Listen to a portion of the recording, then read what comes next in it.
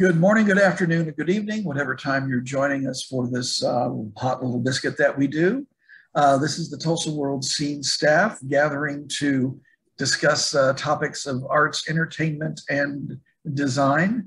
I'm here with my lovely and talented colleagues, Grace Wood and Jimmy Trammell. My name is Jim Watts, and welcome to what we do here. You can, if you are watching this on video, we thank you. If you rather not look at us, we understand. And this will be available as a podcast to be found on Spotify, Google, and Apple, or wherever you, from whatever vine of the internet you pluck your pods. We are all in the midst, as we know, of a pandemic, and that has led people to do some unusual things. Such as, I believe, Jimmy, pinball. It's just kind of strange, the side effects of the pandemic, of how it has affected things. Sports cards, the prices came booming back. Comic books, the prices exploded. People are looking for nostalgia, things they can do at home. Among those things is pinball, because, hey, you can go buy a pinball machine, dust one off that's been idle, and all of a sudden you've got entertainment in your home. And like sports cards, comics, the prices have just gone, basically doubled or more in some cases of pinball machines. And it's truly something for which you can get something with all the bells and whistles. Either of you pinball mavens in your halcyon days? Me, not so much, but I did go to this bar downtown called The Max, I think is what it's called, and they have a lot of really cool pinball games. I played the Led Zeppelin one, that was really fun. So it's something maybe I could get into a little bit more, but don't have a ton of experience with. You're not of the arcade generation, I guess. No. I'm always jealous. Nothing wrong with that. I'm always jealous of all people who have these skills in games that, whether it's pinball, foosball, the guy who can shuffle skate backwards and sideways at the roller rink. I'm jealous of all of them because I can't excel at any of those things. Mm-hmm. Were you caught up in pinball at any point in your life, Jimmy? I do enjoy it. I'm just not very good at it. I'm the guy who hopes the number matches at the end, so I'll get a free game because that's the only way I'm going to get it. I got into pinball in college because there was the movie Superman had come out a couple of years before, and so they had a Superman themed pinball machine, and I remember that you had to hit the ball into a series of different areas that would spell out Superman, and when that happened, the thing would shake and lights would go off and the number counter would go round and round and round and all that. And I and my three dorm mates had let's just say we went through a lot of quarters because we were freshmen and easily amused. But anyway, so, well, and another thing that you've talked about recently, Jimmy, that apparently has taken off during the pandemic is the game Wordle. I had a story about this in Monday's Tulsa World. It's still online at tulsaworld.com. And I didn't play the game until I was asked to write a story about the game. And now, as others have done, I'm, addicted, and I've got to play it every day, But Words with Friends is a different addiction because you can play Words with Friends all day long if you have enough friends playing with you, and it just kills productivity. But if you play Wordle, it's once a day and you're done and you move on with your life. Yeah, Words with Friends. Yeah, that implies one needs friends, and so I'll just say I do a lot of online crossword puzzles and the New York Times Spelling Bee, which is I find fun. My close personal friend Ruth introduced me to, well, I shouldn't say introduced me, I got me hooked on that, which is another daily word game where you have to spell letters, and it's a lot of fun, but it requires a commitment of a subscription, basically. So But are either of you wordling? Oh yes, yes. I've done. I think I've done 9. I started about 9 days ago, and I've managed to find the word in all of them. Although a couple of times it's been the very last thing I type in. But how about you, Grace? I personally have not wordled yet. But Good heavens, woman, what do you do with your time? No, I know. So I think after this conversation, I'm definitely going to give it a go because, like you, I'm also a fan of like the New York Times crossword puzzles and the spelling bee and stuff like that. I like little brain games to kind of keep me engaged. So I think it's worth a shot. Okay, all right. You'll probably skunk us all with, but anyway. Well, and it's become the Wordle thing has become such a cultural phenomenon, I guess, that the Late Show host Seth Meyers finds a way to work it into his monologues. Just about, at least I've noticed that for about the past week or so. There's some Wordle joke. He used to do in New York Times Spelling Bee. That was I guess the intellectual property that they played with. But that's, the idea of commenting on the fads of the day. That's something Late Night has done a lot. And I remember David Letterman's top 10 lists were often that kind of a thing. And I believe, Jimmy, you have some insight into that. Well, time flies. Letterman debuted 40 years ago, February 1st, 1982. I feel very old now. Hey, and late night talk show has changed. I don't know that it's must-see TV for anyone. Grace, I don't know if you consider any of the talk shows must-see TV right now. Maybe you do. Don't?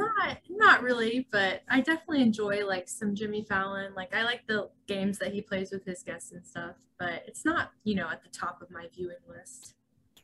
Yeah, there are many clever, great late night talk show hosts now. They're really good. But back when you only had 3 channels, 3 options, and not all of them even had. I mean, Johnny Carson was NBC forever, and then Letterman initially came after him. But it was like must-see TV to watch the guests that Carson and Letterman were going to have every night.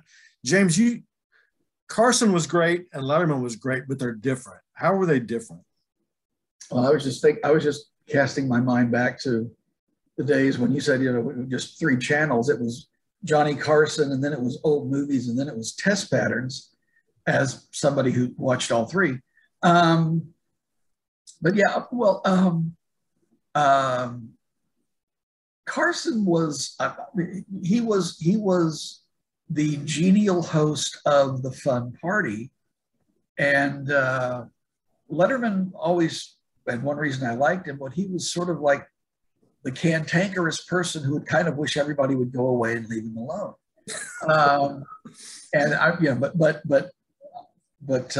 always, his was a kind of a must-see TV in his early days, in a large part because of the top 10 lists that he would do. I remember how many other people had, tried to rip that off for other reasons, but they were usually like one that I don't know why this one always sticks in my mind, but there was the top 10 words that sound better when James Earl Jones says them. And I believe number 4 was Oprah. Just something about that cracked me up. But anyway. So those lists were presented usually by the home office. Direct from the home office presents the top 10 list. And 2 Oklahoma towns have been the home office for Letterman during his 34-year run. Well, I know about Tahlequah. People forget this, but Oklahoma City was the home office prior to Tahlequah. But Tahlequah became the home office 30 years ago in March. And if there's a story behind the story of how that, it seems random. Tahlequah is the home office for Letterman. So I'm kind of digging into that on Friday, in Friday's Tulsa World. I think that happened when I was still in college, because I remember you would always come across somebody who would say, "Oh, I know the guy that got it to, got them to use Tahlequah." I'm like, "Yeah, right." It's they're also the ones that are selling you the bridge, But Oklahoma would show up occasionally. I remember another one. Top 10 best places to hide the body. Pitcher, Oklahoma was one. Yeah, I can see that. Being a super fun site. And I remember my late wife talking to a guy who was a highway patrol officer in that area. And he said, yeah, that's the best place I would go. So we've got David Letterman and pinball. What have you got for us coming up this weekend, Grace? So you were talking about, your time in college as a pinball aficionado. And so speaking of that, I wanted to kind of open it up with a question for both of you. So I'm assuming that both of you graduated from college with degrees in journalism or something related to that. But was there ever a time before that when you decided to change your major? And if so, what did that look like for you? I was always mass comm and journalism all the way. Never really considered anything else, even though Bill Connors, the great Tulsa World sports editor, came and spoke to one of our classes and said, you really should major in business or something so you know about something besides journalism and you can still apply that knowledge when you write. So I should have listened to the great Mr. Connors, but I've with journalism and mass comm. I was,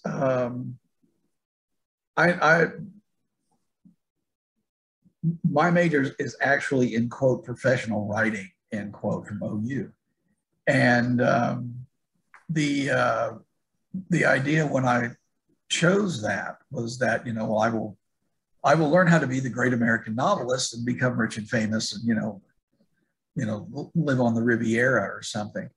And then about my senior year, I realized, I probably need to do something that's going to make me some money, but I don't know how to do anything but, type. So I thought, well, we'll try this newspaper thing for a little while. And, 50 years later, here I am. So. Well, I'd say you guys are both doing really well. But I asked that question because this is one area where I really related to my subject for Saturday's story. She's a Tulsa interior designer named Mel Bean. And when I was in college, I started out as a pre-med biology major before switching to journalism, which is what I wanted to do. And when Mel was in college at Oklahoma State, she was actually studying to be a clinical psychologist before making a complete 180 and choosing interior design as her new major.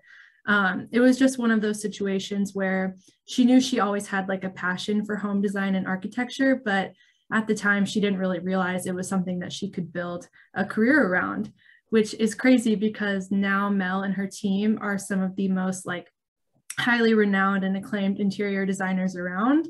And they're a completely women-owned and operated business, which is really cool. And they've been recognized by Vogue, The Today Show, Better Homes and Gardens, Wall Street Journal, and countless other publications, which is really, really cool. So Mel and I talked a lot about her journey to becoming an interior designer and her design philosophy and things like that. So it was a really interesting conversation.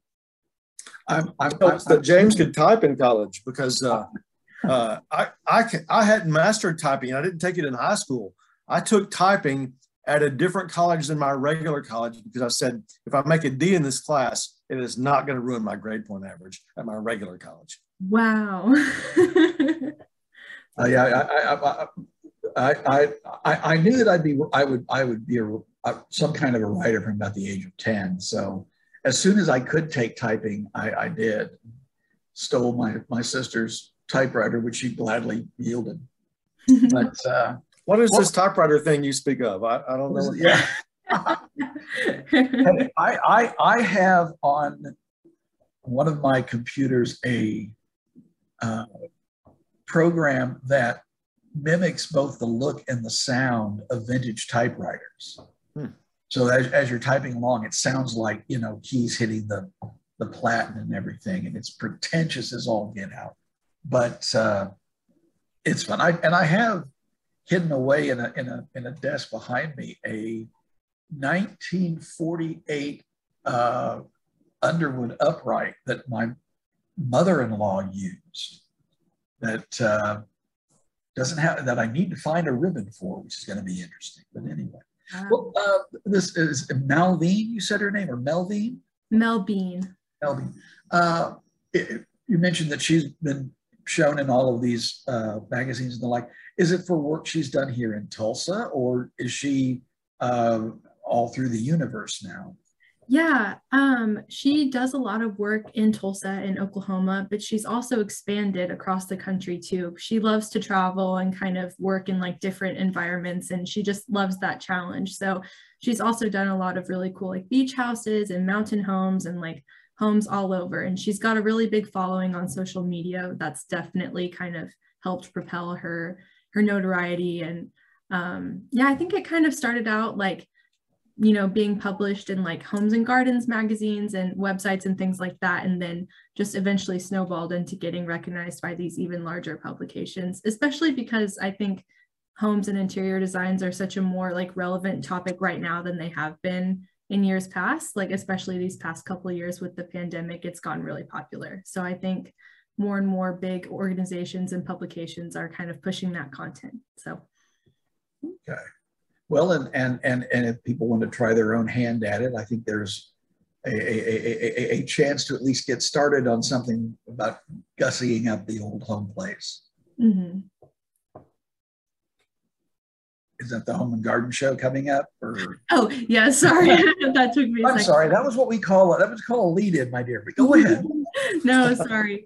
I was pulling up my notes for it too, because I wanted to make sure I got the dates and times right. But so this is the Tulsa Home and Garden Show is coming to the Exchange Center at Expo Square. And it's going to be this Friday, January 28th through Sunday, January 30th. So make sure to go check that out. And it's completely free. So okay. that's kind of really cool.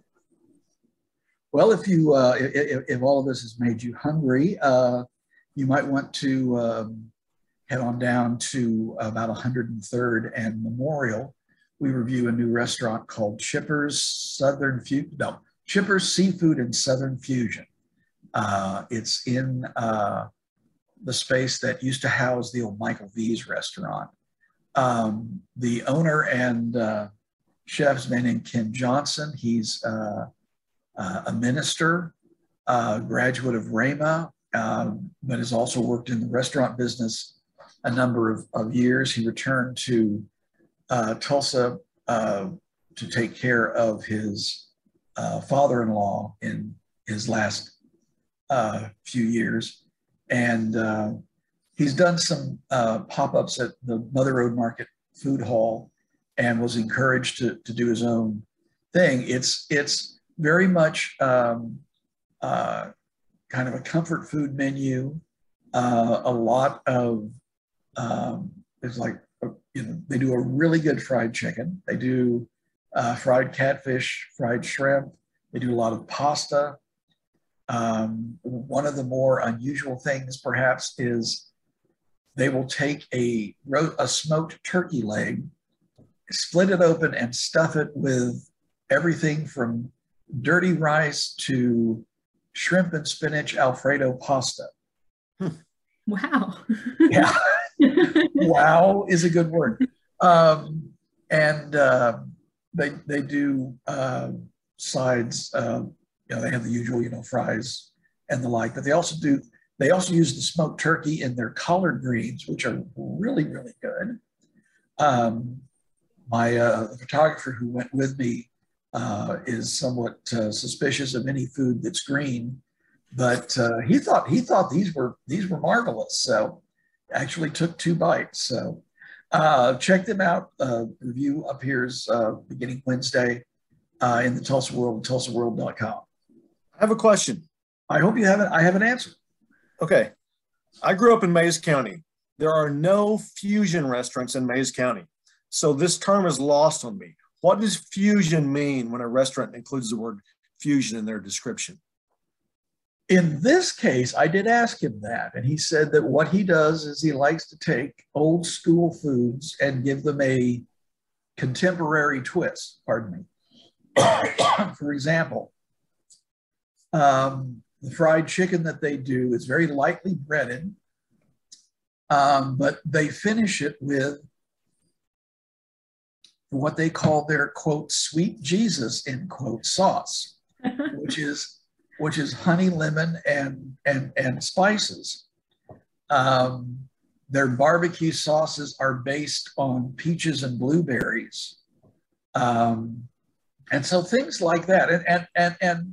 And I mean, stuffing a turkey leg, which in and of itself is, you know, both a foodstuff and a weapon, with you know, chicken tenders in Alfredo sauce over pasta. If that ain't fusion, you know. So yeah, it's you know, it's when, you know, your mother throws a can of green beans into the hamburger helper, you can call that fusion. Okay. Does that help at all?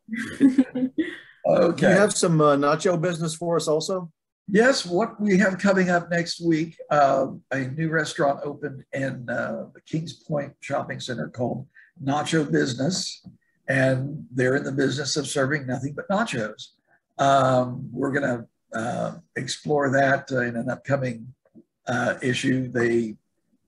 You can have them on tortilla chips, on waffle cut French fries, or pork rinds. So, I mean, nachos on pork rinds, I mean, that's probably fusion as well. And you can have it topped with anything from your basic ground beef or chicken to shrimp and lobster. So, how experimental did you get without giving yourself away? Without getting anything away, we didn't get too terribly experimental, but I may need to go back at some point and just see what. Anyway, the $50 for a plate of lobster nachos might be a little much, but apparently it's a very big plate. So, well, I believe that's all we have. I think we've run out of things to talk about for this week. We want to thank you for putting up with this for this long, and on behalf of Mr. Trammell, Ms. Wood, and myself, we will gladly see you later. Behave. Bye.